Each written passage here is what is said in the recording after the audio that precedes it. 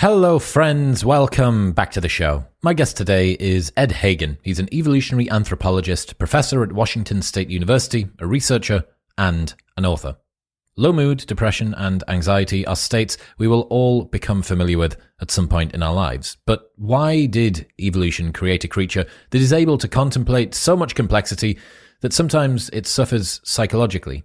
Why are we wired to feel this way? And how are we able to pull ourselves out? Expect to learn the evolutionary reason why humans get depressed, how postpartum depression is adaptive, why being strong can lower your chances of low mood, how evolutionary theory can improve all of medicine, why women are so much more depressed on average than men, why humans are even capable of suicide, and much more. For the people who enjoyed the Randy Nesse episode about evolutionary psychiatry a couple of months ago, this is a great primer as well. It's really lovely to look at mental states that we are all very familiar with through an evolutionary lens. Why are they here? Why do we feel the things that we do? How are they useful? How were they adaptive? And how are they mismatched with our modern world? I really find this stuff fascinating, and I hope that you take tons away from today. This episode is brought to you by Crafted London. Finding men's jewellery that doesn't suck is very difficult, and Crafted London have nailed it. They are the #1 men's jewellery company worldwide. They're sweatproof, waterproof, heatproof, and gym-proof. They've got custom designs in gold and silver, necklaces, chains, pendants, bracelets, rings, and earrings. If you've seen me on any of the big cinema episodes on YouTube wearing a necklace, it will always be from Crafted. I absolutely love it. It works with formal wear, casual wear, whether it's daytime or nighttime. All of their pieces are super high quality. The designs are great, and I love them. It's all I wear. Also, they have an unlimited lifetime guarantee, so if your piece breaks for any reason at any point during the entire life of the product, they will give you a new one for free. Get a 15% discount site-wide on everything by going to bit.ly/cdwisdom and using the code MW15 at checkout. That's bit.ly/C wisdom and MW15 at checkout. All right, quick maths. The less that your business spends on operations, on multiple systems, on delivering your product or service, the more margin you have, the more money that you keep. But with higher expenses on materials, employees, distribution, and borrowing, everything costs more. So, to reduce the costs and headaches, smart businesses are graduating to NetSuite by Oracle. NetSuite is the #1 cloud financial system, bringing accounting, financial management, inventory, and HR into one platform and one source of truth. With NetSuite, you reduce IT costs because NetSuite lives in the cloud with no hardware required. You cut the cost of maintaining multiple systems because you've got one unified business management suite, and you are improving efficiency by bringing all your business processes into one platform. Over 37,000 companies have already made the move, so do the maths and see how you will profit with NetSuite. Backed by popular demand, NetSuite has extended its one-of-a-kind flexible financing program for a few more weeks. Head to netsuite.com/modern right now. That's netsuite.com/modern. This episode is brought to you by AG1. AG1 is a daily foundational nutrition supplement that supports whole body health. Even with the best diet in the world, it is hard to make sure that you get everything that you need. And through a science-driven formulation of vitamins, probiotics, and whole food sourced nutrients, AG1 delivers comprehensive support for the brain, gut, and immune system. This is why Joe Rogan and Lex Fridman and Dr. Andrew Huberman and Tim Ferriss are all massive fans. They have tried every other product out there, like I have, and this is by far the best one available. Since 2010, AG1 have improved the formula 52 times in the pursuit of making the best foundational nutrition supplement possible through high-quality ingredients and rigorous standards. Also, there's a 90-day money-back guarantee, so you can buy it and try it for 89 days, and if you don't like it, they'll just give you your money back. Head to drinkag1.com/modernwisdom for that 90-day money-back guarantee, a year's free supply, vitamin D, 5 free travel packs, and more. That's drinkag1.com/modernwisdom. But now, ladies and gentlemen, please welcome Ed Hagen.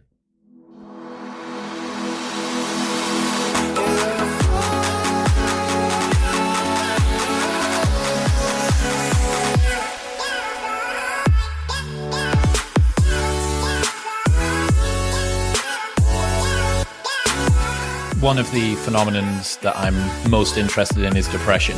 How should we understand depression through an evolutionarily adaptive lens?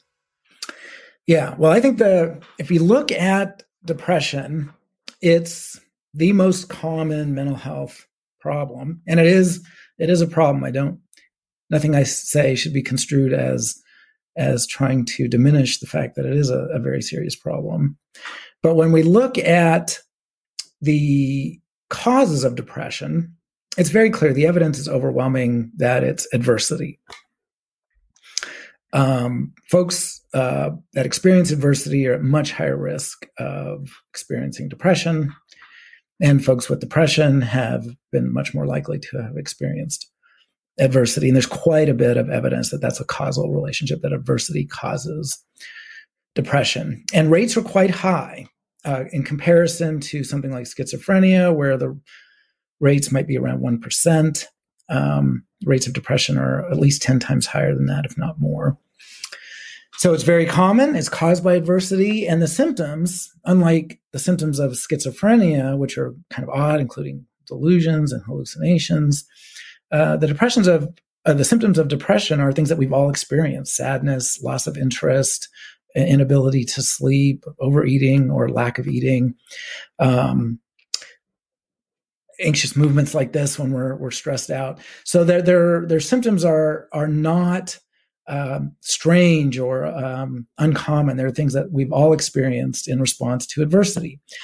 So I think these types of evidence suggest that we should really think of depression probably as an extreme form of sadness, or what Randy Thornhill and others have called psychic pain. And I think this is the best fundamental approach, an evolutionary approach to depression, is thinking about physical pain. It's unpleasant. We don't like it. It's costly. It prevents us from doing things.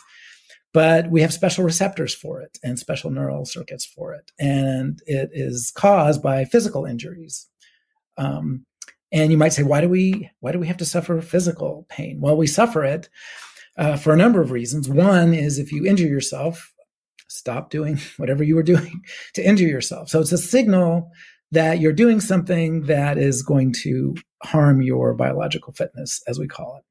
And so that's one clear function of physical pain. And a second clear function is we begin to think about, what did I do to get myself into this situation, and learn, how do I avoid this kind of situation in the future? So that physical pain, when I broke my ankle, it hurt like hell.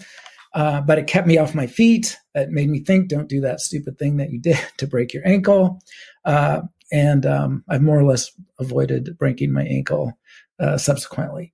And so Thornhill and others have proposed psychic pain is very analogous to that. Something bad is happening to you, not physically, but socially, perhaps.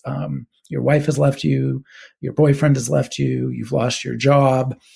That's bad for your biological fitness.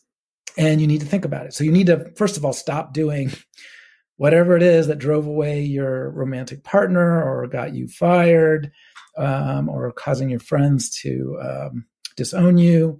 And you need to think about that. And you really need to focus your attention on that. And then maybe learn, don't do whatever it was that you did that may have caused your relationship to break up, or you to get fired. And it may turn out that you didn't do anything wrong, but you need to think about it. You need to stop and say, something really bad has happened and I need to address this. And so psychic pain, sadness, and even depression are probably very analogous to psychic pain as a way to stop furthering any problems that you have perhaps caused, or other people have caused you. And maybe somebody else has caused the problem, and you kind of need to deal with them somehow. So I think this is the, sorry about that, my cat down there.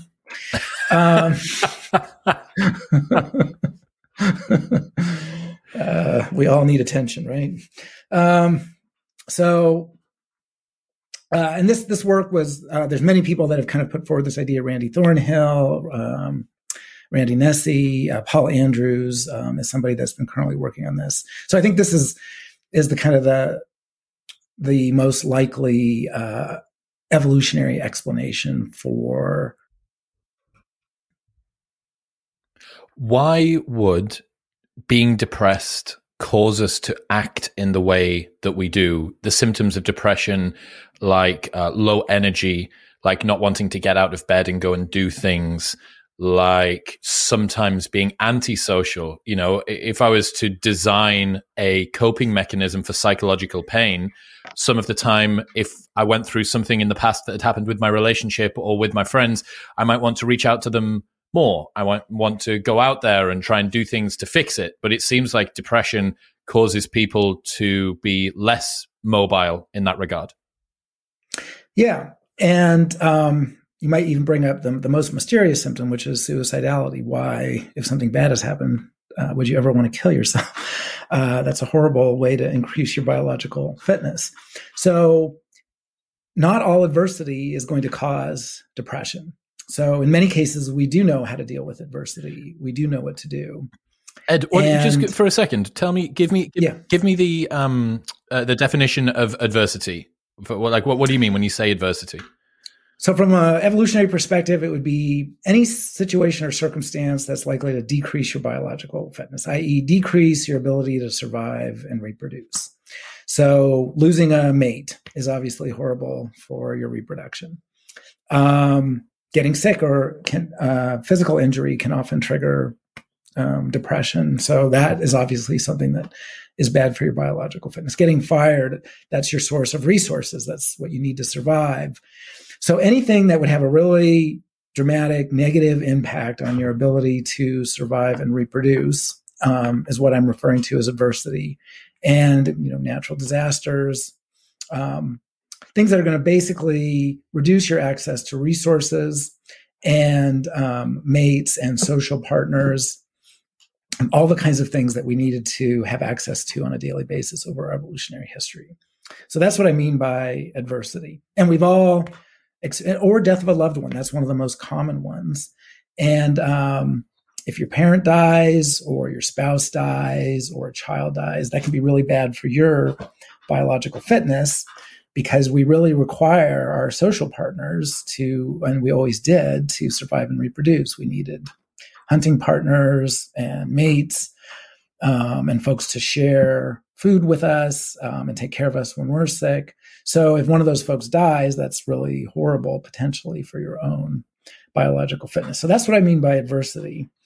And what Paul Andrews argues, I think quite correctly, is when something like that happens, you really need to shift your cognitive resources to begin to think about these problems, because they're not easy to solve. If a mate leaves you, what do you do? Or if someone dies, you can't bring them back to life. So these kinds of problems, this is where we think depression is going to really kick in, is when you suffer adversity where the solution isn't obvious. What you need to do to address that kind of adversity isn't clear, and it really takes a lot of thinking. So you're going to shift your attention to the problem, and it's going to take a lot of thinking to figure out what you need to do. And when you're doing that, you can't be doing something else. So there's a trade-off, and that may just require you taking a lot of time to yourself to really think through these things. And the strongest piece of evidence for that is that rumination, intense rumination, is a really major component of depression for many people, not all, but it's a very common component of depression, that when people get depressed, they really start thinking over and over and over about what happened. Why did, so-and-so leave me, or did that? And I'll just give you a personal example. When my dad died, he died of cancer, and my mom became depressed. And she was really withdrawn. And what she was thinking about is, could she have noticed something sooner and gotten him to the doctor sooner? Could she have noticed, that something was wrong? And you might say, well, he's dead. What could that help? And it's not going to help, obviously, bring back her husband, but it could help her when she's now interacting with other family members to really pay closer attention to things that might be indicating some health problem. And so all of that rumination about my dad's cancer and the months leading up to it before it was diagnosed obviously wouldn't bring him back, but could have helped her potentially notice other health problems in folks before they become untreatable. And in fact, because my dad died of colon cancer, that's highly heritable, she just started pestering me to go get checked out and get a colonoscopy, which is, of course, the last thing anybody wants to do. And so after months and months and months of pestering, I finally did it. And guess what? They found a huge polyp. So maybe she saved my life by becoming depressed and really thinking carefully about what happened to my dad. Wow. So that would be an example of how this might work. Yeah. Oh my. I really like peeling apart a phenomenon that everybody that's listening to this will be familiar with. Low mood, then getting across into depression. Some people maybe even that have dealt with suicidal ideations and stuff like that. And actually looking at them from through a lens of, okay, why did this come about? Because especially if you are dealing with severe low mood, even more if it's chronic, if it's over an extended period of time, it feels like a personal curse. It feels like some evil god from on high has decided to hit you with an arrow, but it wasn't Cupid's arrow. It was this depression arrow. And it's just the perfect storm of your thought loops poking you in exactly the place that it's going to hurt you. And it feels so curated. It feels so individualized for you. And I think that looking at it through this lens hopefully kind of helps to just, relieve a little bit of that sense of it's about me. Well, it seems like it's not about you. It's about the evolutionary pressures that would have made these kinds of emotions useful ancestrally. And that story of you with your dad and your mum is, like it couldn't be more perfect of an example. Yeah. And it, again, depression is really adversive. It's just like physical pain. Nobody, if you break your ankle, you'll know that you won't be able to sleep. You won't be able to do all kinds of things that you could normally do. So, and psychic pain is very analogous to that. Now, I want to bring up a second possible function of these kinds of symptoms. I think the ones that I mentioned are probably the primary ones that hold across most, if not all, cases of depression. But just like when we suffer a physical injury, it hurts. That's our own personal experience of it. But in many cases, we're going to signal. If we're a young kid, we're going to cry. We may yell out. We're going to have expressions of physical pain on our face. And those are likely signals and signals of need, because when you suffer a physical injury or health problem, you often can't deal with it yourself. You need people to help you. If you break your ankle, you're not going to be able to feed yourself. You may not be able to do all kinds of things that you could normally do. And you may need to signal for help. And we have all kinds of evolved signals like tears and crying and screaming to signal that. And I think depression also involves a component of signaling. So psychic pain, just like physical pain, often we can't address adversity completely by ourselves. And so there's going to be facial expressions. And I think some of those physical manifestations of depression where you're not doing anything, our social partners are going to pick up on that. And they're going to make inferences about our state of mind, that something's wrong. And I think that's another evolutionary reason why depression does involve some of these, have some of these kinds of impacts on our behavior, that they are also to signal our social partners that we are suffering adversity and we do need help in addressing some of these things. So that's probably a second reason for some of these symptoms, is that signaling component. Why is there a sex difference in depression? Why do men and women get it at different rates and in differing intensities? Yeah, we don't know. So this has been a huge area of research. It's one of the biggest sex differences out there. Women are about twice as likely to be depressed as men. And there's been all kinds of, is it different rates of adversity? Are women experiencing adversity at higher rates than men? Are they somehow more vulnerable to a given level of adversity, having these emotions trigger? And there's some support for all these ideas. one factor that we highlight that I think it's very well established empirically, but it's not really part of the national conversation about depression, and that is that depression is really intertwined with social conflict. That there's a lot of anger involved typically, and you think about it, if your partner leaves you, you're going to be sad, but you may also be angry. And of course, that person is leaving you probably because there's some conflict between you in your relationship. Or if you get fired from your job, again, that suggests social conflict. Or you're having some kind of family situation, social conflict. And so the evidence for this is really overwhelming, that social conflict and anger are deeply intertwined with depression in many, many cases.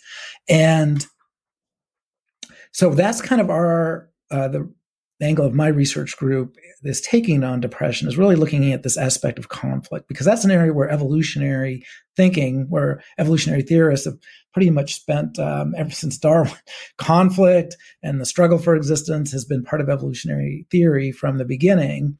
And it's really striking how important a theme that is in depression. So how might that explain the sex difference? Well, one way that we all deal with conflict, often not just us humans, but across the animal kingdom, is physical aggression.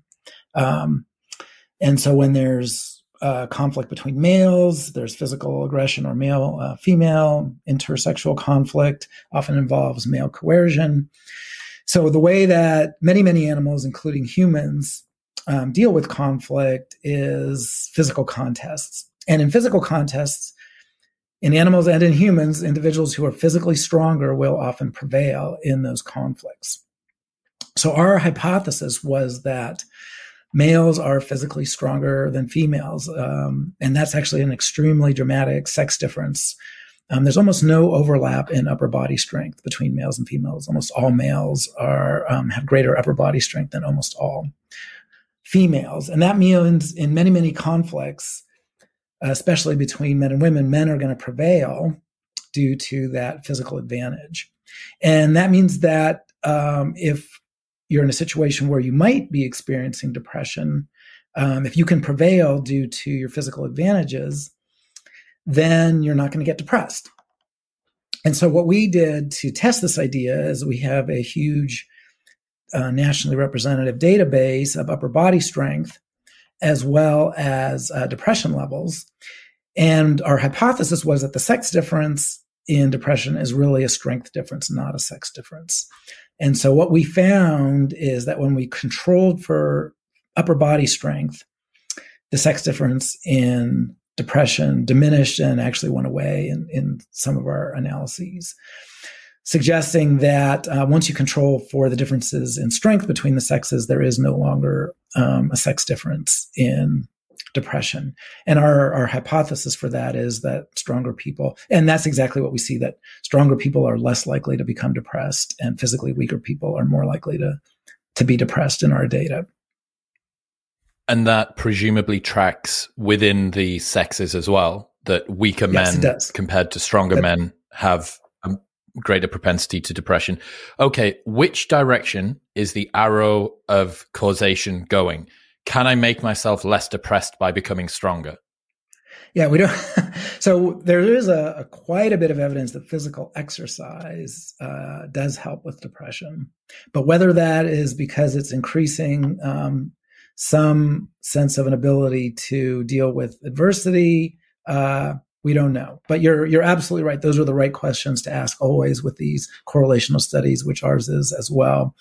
What is the direction of causality here? Or is there some third confounding variable? Now, in our study, we controlled for everything we could think of to control for, and we still see this dramatic effect of strength on depression, this negative association, despite controlling for all kinds of things, socioeconomic status, age, hormones, health status, all kinds of things. It looks like there's still this very clear negative association between upper body strength and depression. But yeah, could you hit the gym and get rid of that depression? I don't know, maybe something that we should. I wonder what it is about strength. What was the measure of strength it used? Was it hand grip? Hand grip, yeah. That's right. Yeah, okay. I wonder what it is about strength, because that's not the only measure of physical fitness. You know, we're persistence hunters ancestrally. Why is it not your VO2 max? Why is it not your level of zone 2 fitness, or your lactate threshold, or some other measure of fitness? Because there are multiple ways that you could measure this, right? You know, cardio. Why is it not your flexibility, your ability to get into the box splits, or whether you can do a good lunge without getting into pain, or something like that? Presumably, hand grip strength. It's not about the fact that the person that can grip the stone or the piece of wood the hardest has something. It's that is an indicator downstream for a bunch of other things. So hand grip strength is a very good index of upper body strength, and upper body strength is a very good index of prevailing in physical fights. So we think, given the clear evidence that social conflicts are deeply intertwined with depression, and given the evidence that upper body strength is one of the best predictors of prevailing in physical aggression and physical conflicts, that this is the key index. So it's not these other aspects of health. It's not a health thing. It's a physical fighting thing to resolve conflicts in your interest. So that is so interesting. MMA fighters should be the least depressed people on the planet by this. Yeah, unless they got beaten by somebody else. But yes, yeah, these guys we would expect. I mean, that's what our data show. At least we don't obviously have in our data anyway. Fight outcomes, but we do. It's very clear that the folks with the greatest upper body strength are the least likely to be depressed. And it's not necessarily because they had to get in a physical fight, but they just, when there's a social conflict, that conflict, at least our hypothesis is, and this is going to require a lot of additional testing, is that they're the ones that are going to more often than not prevail. And by prevailing, that means that the conflict is resolved in their interest and there's no need to get depressed. Things worked out their way. Does this get flipped on its head a little bit when we talk about people who commit suicide? Because I think I'm right in saying that women commit suicide or attempt suicide, at a significantly higher rate than men do. But presumably one of the reasons why men are able to be successful, if that's the right way to put it, with their suicide attempts is that they do have this extra degree of lethality. They do have this extra amount of physical strength, which perhaps can mean they can carry through with this. How do you conceptualize the fact that women attempt suicide more, but men commit suicide more? Yeah, that's definitely true in the United States. It's true in a lot of populations. It's not true in every population, but it is a pretty common Where is it not pattern. True? I have to check to make sure I had my stats right in this, but I think in China, we see really high rates of female successful suicides. But I'd want to double check that to be sure. But I think that's one of the major exceptions with the little asterisks that I have to go back and look at my notes. And what most people think, and what I think seems really plausible, is that men are more likely to use lethal methods like guns. And that's one of the major reasons why the suicide rate for men is much higher than for women. But you're right, the attempt rate for women is much higher. I think the key thing here is that the attempt rate for both sexes is dramatically higher than the success rate. So for men, there's about 10 suicide attempts per completion in, let's say, young to middle-aged adults. In women, it may be, especially in young women, it may be as high as 100 or more attempts per completion. So what we argue— You're kidding. Dude, that's is insane. that really the phenomenon of interest here is the attempt, not the success. And what we are arguing is that for the vast majority of suicidal behavior, the phenomenon of interest is the suicide attempt, and that the successful, quote unquote, or the suicide deaths are the unintended accidental consequences of making an attempt that is serious, but hopefully won't actually succeed. And our argument here is similar to what I was mentioning before, that there's a signaling component to depression. You need to signal that you're in need, that you've suffered adversity. But if there's conflict, as I've emphasized, people may not believe you. And so we all know situations where, for example, women are experiencing sexual harassment or sexual abuse, and they're not believed. And the reason they're not believed is there's conflict. Do they have some incentive to lie? Or, and that's, of course, what everybody immediately will say on social media. Oh, she's just trying to manipulate the situation. So how do you and it's a kind of behavior that's often private. It's he said, she said. How can you convince other people that you're telling the truth? And again, this is where evolutionary theory comes in. There's a whole area of research called credible signaling, because in animals, within species and between species, there's often conflicts of interest between predators and prey, between males and females, between two males of the same species. And yet there's a big cost of actually fighting or chasing down the prey. So there's all kinds of signaling going on in non-human animals. And biologists for a long time have wondered, why are those signals honest? Why should, if there's a huge conflict of interest between the signal sender and the signal receiver, why should the receivers believe the sender? Why aren't they just exaggerating their qualities if it's a mating situation, or their formidability if it's a aggressive situation? And so there's a body of research on ways that credible signals can evolve. And one of them is that the signals have to have some cost, or more accurately, that the benefit of signaling has to outweigh the cost for the sender, but the costs of the signal have to outweigh the benefits for potential cheaters. So cheaters can't actually send the signal because they can't afford to do it. And so what we're arguing is that suicidality might be exactly one of these honest signals of need. And how it would work is if your life is going really well, you can't afford to actually do something that puts your life at risk. You can't take that 1% or 10% chance of killing yourself to get whatever benefit you might get from social partners, because your life is already going really, really well. But if your life is not going well, if your mate has just left you, your potential fitness is really taking a huge hit. And in that case, the benefits that you might get from social partners by convincing them that you genuinely are in need might outweigh the cost of taking a 1% chance of actually killing yourself, or a 10% chance of killing yourself. So we're arguing that suicidality is a credible signal of need in situations of adversity that can convince skeptical social partners that you're telling the truth, that you really do need their help. And what you hope is you'll engage in this kind of behavior where you put yourself at real risk of actually killing yourself.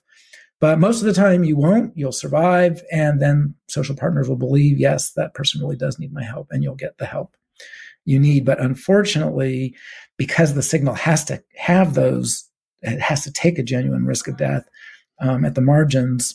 So that, in our view, explains these tremendously high rates of suicide attempts to completions in both men and women. And then the sex difference in those may be because in our society, we have guns. It's an extremely efficient way to kill yourself, unfortunately, and men are much more likely to use those than women, maybe for cultural reasons.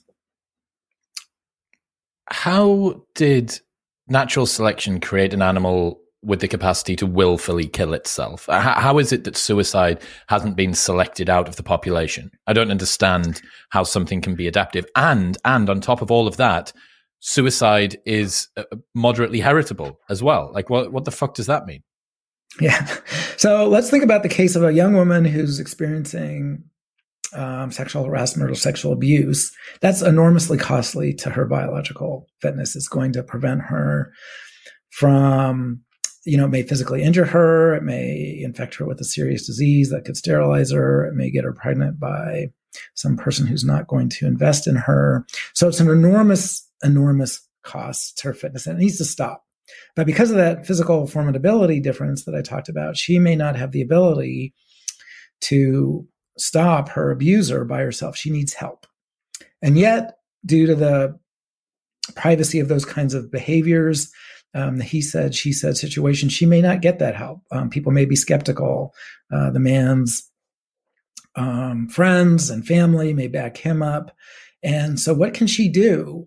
She can't easily physically resist him. She's not getting the social. She may have married into his family and be physically removed from her own family in evolutionary contexts or in many traditional contexts today. So she just doesn't have the social partners and backup. And yet she's suffering a huge.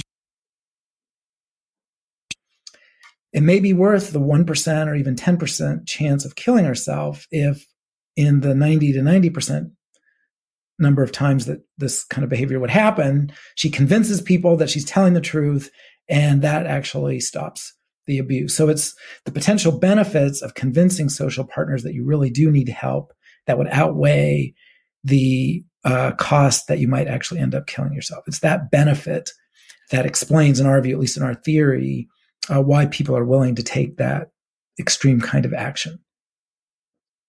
It's a way to convince people that you really do need help. Yes, I understand.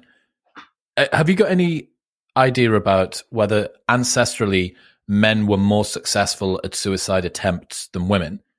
I'm wondering whether this signaling is the same ancestrally, and we have an evolutionary mismatch between the tools that men now have access to that means that they can be more successful at attempts. I think that's a reasonable hypothesis. We have, with my former student and collaborator, Kristen Syme, we've combed through, and Zach Garfield, we've combed through the ethnographic record on suicidal behaviors. Now, these are modern groups, but modern groups, many of whom are living in ways that are similar to the way we think our ancestors lived, traditional societies, hunter-gatherer societies.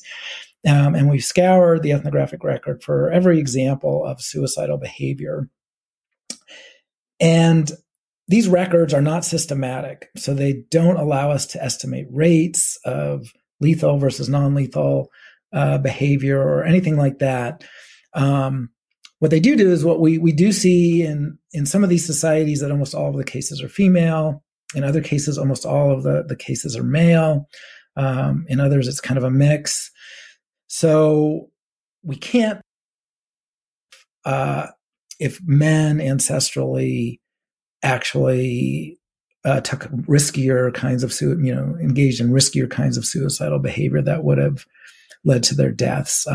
That's just something that I think we can't see in the ethnographic record.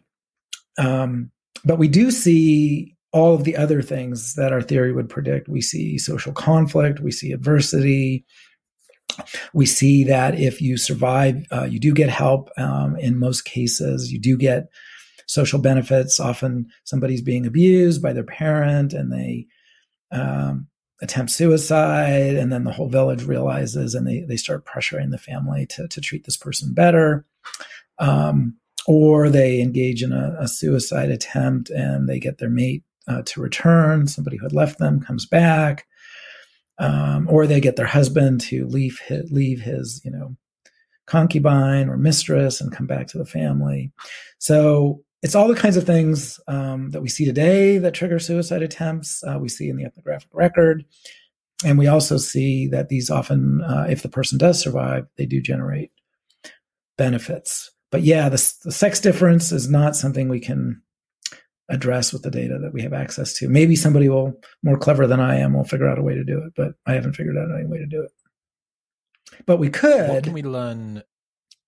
Well, what I was just going to say is maybe by studying some of the few hunter-gatherer societies and small-scale societies that exist today, if we studied them more systematically for suicidal behaviors, we might be able to begin to address that question. The problem is it's an incredibly stigmatized behavior, and so it's incredibly difficult to study this. And we have tried. Kristen has made several efforts to try and collect these data, and just the resistance of the community to actually talk about this stuff is we haven't been able to overcome that challenge yet.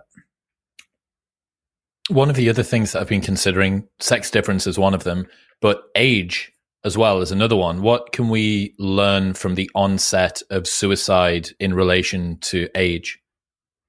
So what we see is that both depression and suicide begin to really onset in kind of middle adolescence to early adulthood. And that's when they really peak the suicidal behaviors. And then they gradually decline with age. We see the successful suicide rate actually increasing with age, but it's always much, much lower than the suicidal behaviors until you get up to about age 70 or so.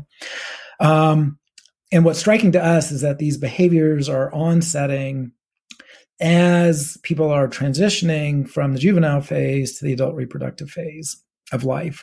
And of course, in the juvenile phase, typically most of us have protection from our family and our parents. We're not engaged in intrasexual mating competition. We're not competing for mates. We're not competing for resources. And when we see these behaviors onset is right when we're transitioning from that juvenile phase, when we aren't engaged in all these kinds of competition, to the adult reproductive phase, when competition can become very, very intense. So mating competition, resource competition. So our hypothesis for the onset of depression and suicidality in adolescence is that this is when individuals are transitioning to mating competition and resource competition. And they kind of peak in early adulthood when that competition is probably most intense. And then it seems to gradually decrease over the lifespan as mating competition is probably decreasing as well. Isn't the current highest risk group in the US for suicide men aged 40 to 45 or something like that? I think white men are the risk of completions goes up with age, but the frequency of suicidal behaviors is going down. So you've got this kind of suicidal behaviors really just spiking incredibly in adolescence or in early adulthood into your sort of mid-20s or so. And actual suicide deaths very, very low. And then the suicidal behavior begins to decrease as you go into middle age and older age, but the actual rates of actual completions are climbing. But they're still well below. And climbing presumably at a rate, if the number of attempts is lower, but the percentage of successes is higher, given the fact that we have, I think it's 5 times more men in middle age commit suicide successfully than girls who are adolescents, given the fact that we have a mental health crisis around young girls at the moment in the US, whatever it is, 60% of teenage girls in America say that they have persistent feelings of hopelessness and doom or something like that. Their ability to be successful in this regard has to more than compensate for the fact that you have significantly lower numbers of attempts. That's right. And so we don't have a great explanation for that yet, but when we look at just mortality rates from any kind of cause, they kind of follow the same kind of pattern. And so something about, so if you actually fit the curves, they're very, very similar. So could it be, and we really don't know, so is it the case that maybe older individuals have to engage in costlier signals to convince folks that they need help for some reason? So they're engaging in riskier behaviors, but also as we get older, we're more vulnerable to dying from any kind of cause. And so it might be the case that it's kind of a combination of engaging in maybe costlier signals, if you will, riskier kinds of behaviors to actually get that signal across to other people, but also being more physically vulnerable to having something going wrong and the doctor's not being able to save you. Yeah. So interesting. Is there a link between suicide and intelligence? So intelligence is not. So I look at intelligence from humans compared to all other species, and we've obviously got these huge brains, but I've never really looked at variation in intelligence within species. So I can't say too much. It's not a variable that we have a very good sort of the proxy for intelligence in most studies of evolution is kind of species level brain size. So if we look at us versus chimps and other apes and other primates and other mammals, there's lots of good work in that area. But when we try and think about what does it mean for differences in intelligence within species, it's not an area that I'm an expert in, but I haven't really seen any great operationalization or evolutionary rationale for within species variation. So I can't really answer your question on that one, unfortunately. One other kind of weird, to me at least, phenomenon is postpartum depression. So women who have given birth and then after that they have this onset of depression. Have you looked at that through an evolutionary lens? Could you give some potential adaptive explanations for that? Yeah, so that's actually was my dissertation research, and that's was kind of an entry point into this whole area. And from an evolutionary perspective, on the one hand, postpartum depression is really odd. You've just had reproductive success. That is, as we learned from day one, is the whole how our whole physiology and psychology is organized to reproduce. And so you've now successfully reproduced. You, in most cases, have a nice, healthy baby. You are a mom in one of the richest countries that has ever existed. You have more resources than anybody in the past could ever imagine. Your baby is very likely, the probability that it's going to die from an infectious disease is vanishingly small these days, at least if you are lucky enough to live in a high income region. So what the heck is going on? You are feeling miserable. You don't love your baby. You may not be able to eat. You may not be able to care for your other children. It seems like just the most incredibly paradoxical kind of experience you could imagine. And so what I started to do is look into what are the circumstances that seem to be associated with postpartum depression. And the big one is lack of social support. Lack of social support from your husband, lack of social support from your family. And we know that we humans are cooperative breeders. We really, it takes a village. We never by ourselves. We were always reproducing in family units where husbands and siblings and older children and grandparents were helping us. And we were hanging out with the other moms and the other parents, and we were helping them take care of their kids, and they were helping us take care of our kids. And if you didn't have that, there was no way that you were going to be successful in raising that kid ancestrally. And what I found, and the evidence for this is overwhelming, is that many, not all cases, but many, many, many cases of postpartum depression are occurring in contexts where mothers feel they don't have social support, often from the husband or maybe from their other family members. And that would have been a cue ancestrally that this child isn't going to make it. And so what I've argued is it's exactly this kind of adversity where we should be experiencing psychic pain. We should really start thinking, what is wrong? Why am I not getting the social support I need to help raise this kid? And what can I do about it? Can I get that social support somehow? Can I juggle responsibilities? And if I can't, then I really should just stop caring for this kid. And we know in kinds of populations that approximate our ancestral past, if you didn't have the resources, you might just not take care of that kid to begin with. And we often see very high infanticide rates in situations where there is extremely limited access to resources. But you shouldn't commit infanticide immediately. You should start signaling that you are genuinely in need and you really can't raise this kid in the circumstances the way they are. Something's got to change. And so I'm arguing that a lot of the postpartum depression symptoms are a form of psychic pain. You're not getting what you need. And we also see it when the kid is unhealthy, if there's pregnancy problems, if there's health problems in the child, if the mother has health problems. These kinds of things are also strongly associated and probably causes of postpartum depression.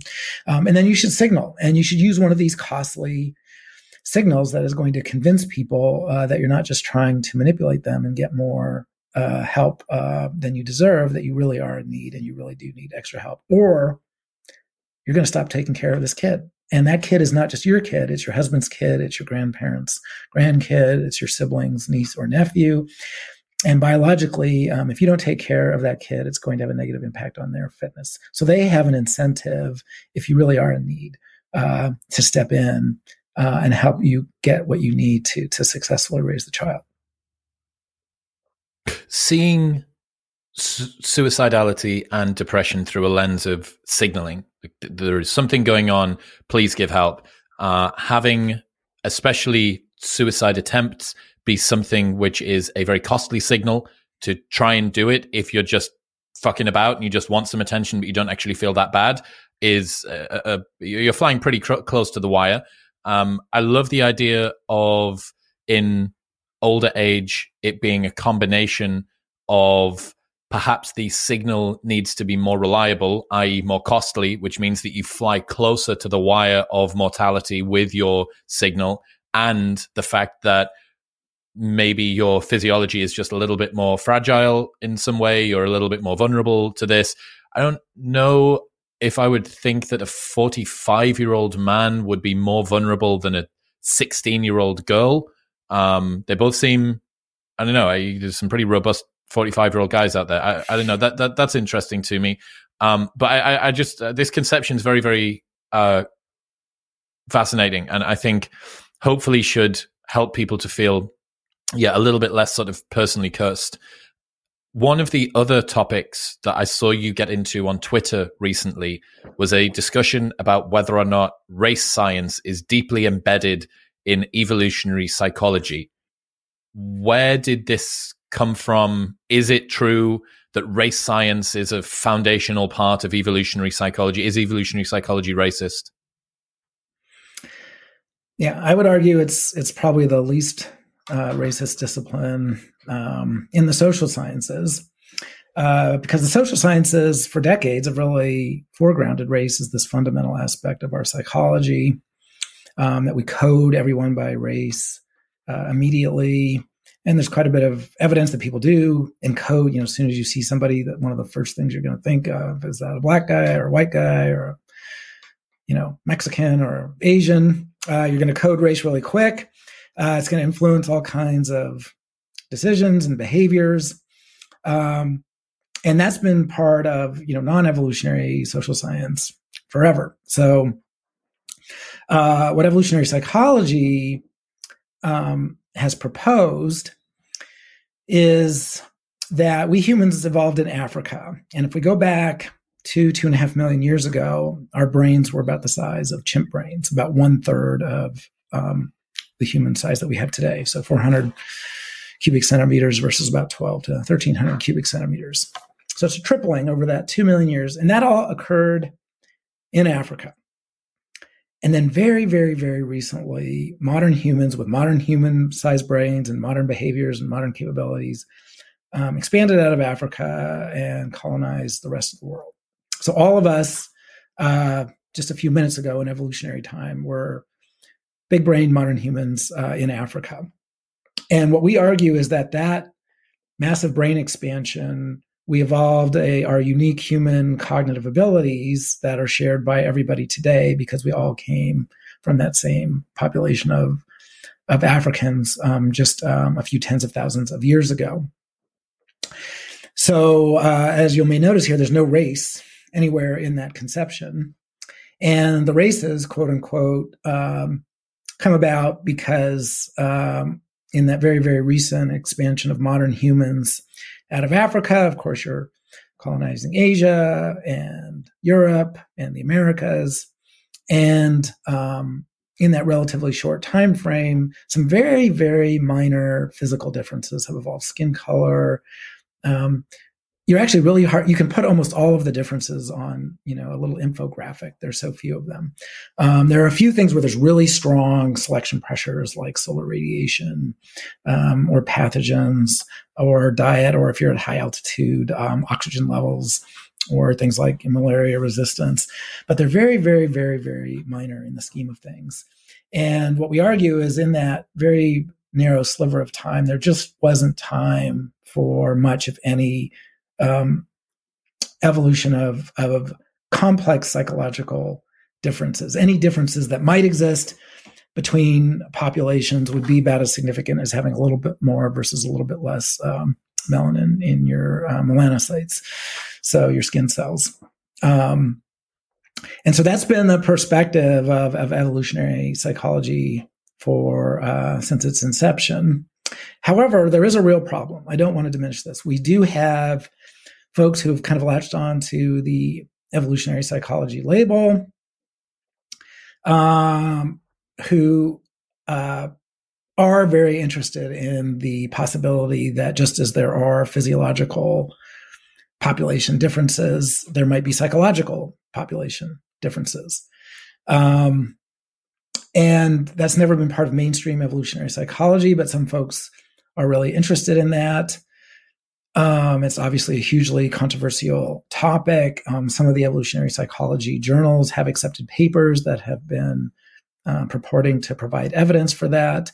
Those papers have relied on a national IQ database that is extremely problematic, and has really no claim to have accurate numbers on nation-level IQ for many, many nations. Getting basically boiling a whole nation down to a single number, we can do it, but it takes, literally might take $1 million to do it right. And that kind of money was not put into this research, I can tell you that. And that'd be for one nation. To get that one accurate number for that one nation on any one number that you wanted is a very, very expensive thing to do. And this data set doesn't do that at all.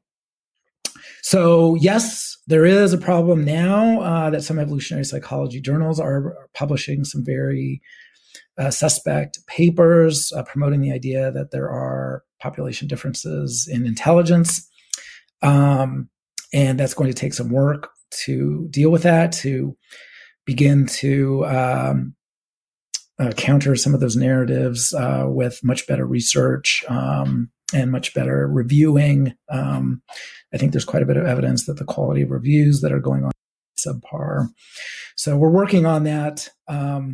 Is it part of what has inspired literally hundreds of social scientists who adopt evolutionary ideas? No, it's really not been the inspiration. The inspiration has been this kind of vision of the psychic unity of mankind, that we all have a common repertoire of psychological mechanisms that unite us. What do you say to the people that accuse evolutionary psychology of being just so stories? Well, I could say I'm a fan of just so stories. The more, the better. We always, all science starts off with a just so story, that we see some phenomenon in nature that we find interesting, and we come up with a story about it. What explains that phenomenon? And so we evolutionary psychologists are as liable to do that as everybody else, and all the other scientists and all the other sciences and all the other disciplines. But then you got to test it. And just as every scientist in every other discipline does, we begin to design experiments to test these ideas. And some of them pan out and some don't. So yeah, we love our just so stories, but we also love science and the scientific method and empirical research. And if you look at any evolutionary psychologist, they have a very robust empirical research program to test their ideas. And some of them have panned out and some haven't. I'll give you one that didn't pan out or doesn't seem to. This debate is still there, but there were a lot of very interesting, I thought, just so stories that mating preferences for women might vary across the menstrual cycle. And there was some preliminary empirical evidence in favor of that, but much bigger and more controlled studies have really failed to find that mating preferences change across the menstrual cycle. So that's an example. It was a great theory. It was one that suggested empirical tests. It was amenable to empirical testing. Those empirical tests have been done and have not found support for the theory. And that's how science works. It's hard to figure out how the world works. So we're going to have many, many just those stories that just don't pan out. And we have to be okay with that. That's the only way we're going to make progress. If we rule out telling stories, then science dies. It's such a shift that it's such a shame that the ovulatory shift hypothesis didn't end up being true, because it's just so interesting. There was so much, and maybe it will. Cool. It is very cool, but maybe there'll be some new twist on it. I don't know that we've heard the last word, but yeah, right now I don't lecture on it in my intro classes. Yeah, it may not be dead yet. Who knows? Who knows? There may be some new twist on it. We'll see. But yeah, for right now, it's not looking good. One of the other things that you've studied is music, and ancestrally, evolutionarily, the role that music and dance and other actions had. How does that fit into anything resembling an evolutionary or adaptive story for humans? Yeah. So my career, I thought, when I first was introduced to evolutionary psychology, I thought, well, if this is right, it should be able to answer questions that nobody's been able to answer. Really make some progress on some of the big mysteries, things like depression and suicide. And music is one of those big mysteries that Darwin himself puzzled over. It seems, if we look at, food and mating, these are all behaviors that have clear evolutionary utility. And you look at something like music, and it's just, what could be the utility with that kind of behavior? It's not at all obvious. So if evolutionary approaches are going to prove their worth, they should be able to begin to give us insights. And it won't be any surprise, based on everything that I've said, that I kind of take a signaling approach here, and a credible signaling approach, because a lot of the strange things that we see in animals end up being signals of some sort. And often costly, or the kinds of signals that you can't fake. And so when I began thinking about music and what the heck is going on there, I thought, well, what's really distinctive about it? And there are, of course, many distinctive features when we compare it to language or other kinds of auditory signals, things that we know are signals. But the thing I decided to tackle was the joint performances and they're incredibly well synchronized. In fact, the way I was driving to work one day as a grad student, and an old song came on the radio that I hadn't heard since my high school days. And I was able to immediately sing along with the song in perfect synchrony. The lyrics just came back effortlessly. And if this had been a verbal account, linguistic, just a normal, I wouldn't be able to remember anything. And yet I could remember this thing, and not only remember it, but just engage with precise synchrony. And so that's what really fascinated me, that precise synchronization is this key element of music. It's not the only thing, obviously, but it's really critical to the whole experience. And I thought, what could be the function of precise synchronization and this musical memory? I thought, the only way I could remember this is if I had a specialized psychological adaptation to remember music. And I thought that precise synchrony could be a signal of coalition quality. That the only way that you can achieve that precise synchrony is with a lot of practice. It's really hard to learn a song and get everything synchronized. And so when we learn music, we've got to practice to master our instruments, and then we practice songs together. And so receivers, if they, it might take, and in fact, when I began to look in the ethnographic record, sure enough, folks would be spending weeks and months practicing songs and dances for an upcoming feast. But they're going to give that song, they're going to present it in just a few minutes or maybe an hour in a very short amount of time. So it would allow observers to observe something that would be very, very difficult to assess otherwise. How much of these people, how willing are they to cooperate with each other? How long have they known each other? Are they a really highly coordinated coalition? And if you observe a group of musicians and dancers, you can tell very, very quickly whether or not they have been practicing together for a long time or not. And that would have been critical in our evolution, because humans are quite unique in that we cooperate not just at the individual level, but at the group level. Groups cooperate with other groups. So groups really need to assess the coalition quality of the folks that they may ally with, because they may depend on them for their lives in military conflicts and battles, or if they're sharing food, those guys better be good hunters. So the hypothesis is that these joint musical performances may signal to potential allies that, yeah, we are a really high quality coalition and you guys should ally with us. That would explain why I can remember songs from 15, 16 years ago. And yeah, you're totally right. I can't remember. I can barely remember anything from my entire university degree. But if you play me any emo/pop punk song from 2003 to 2009, I can recite it pitch perfect. I can tell you what the lyrics were because I looked up the lyrics online and then went back and updated my programming around that word that sounded like another word. And I used to go, instead of actually saying what the word was. It's very interesting that we almost have this purpose-built circuitry for it. What's the reason that music, have you considered a reason for why music makes us feel good, or why it can create a psychological state change within us? Yeah, I don't have I think it would just be the kind of obvious thing that anything that we do that increases our biological fitness, we're going to probably feel good to encourage us to do that thing. And anything that decreases our biological fitness is going to probably make us feel bad. So practicing music, and when I was in the jazz band in high school, nothing was more fun than just playing gigs and having people kind of rock out or dance to the thing. It just was this, just infusion of good feelings.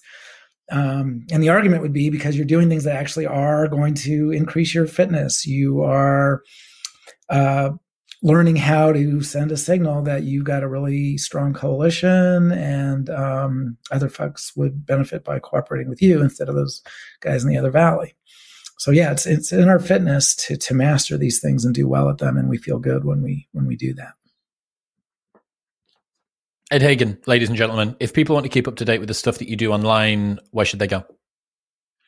Just Google me, Google Ed Hagen, and you'll find me real quick on Google. You'll find my faculty page, and also Ed Hagen on Twitter if you want to see me rant about evolutionary gesto stories that I love.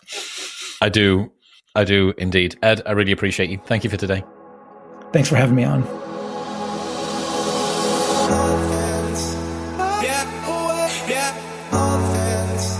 Thank you very much for tuning in. I really hope that helped to give you a new perspective on mental health, depression, anxiety, a good reason for the ladies and the gentlemen to become stronger, to work on your grip strength, perhaps, because it is going to improve your mood in some bizarre roundabout way. The stronger that you are, the less likely you are to suffer with mental health problems. So off to the gym you go.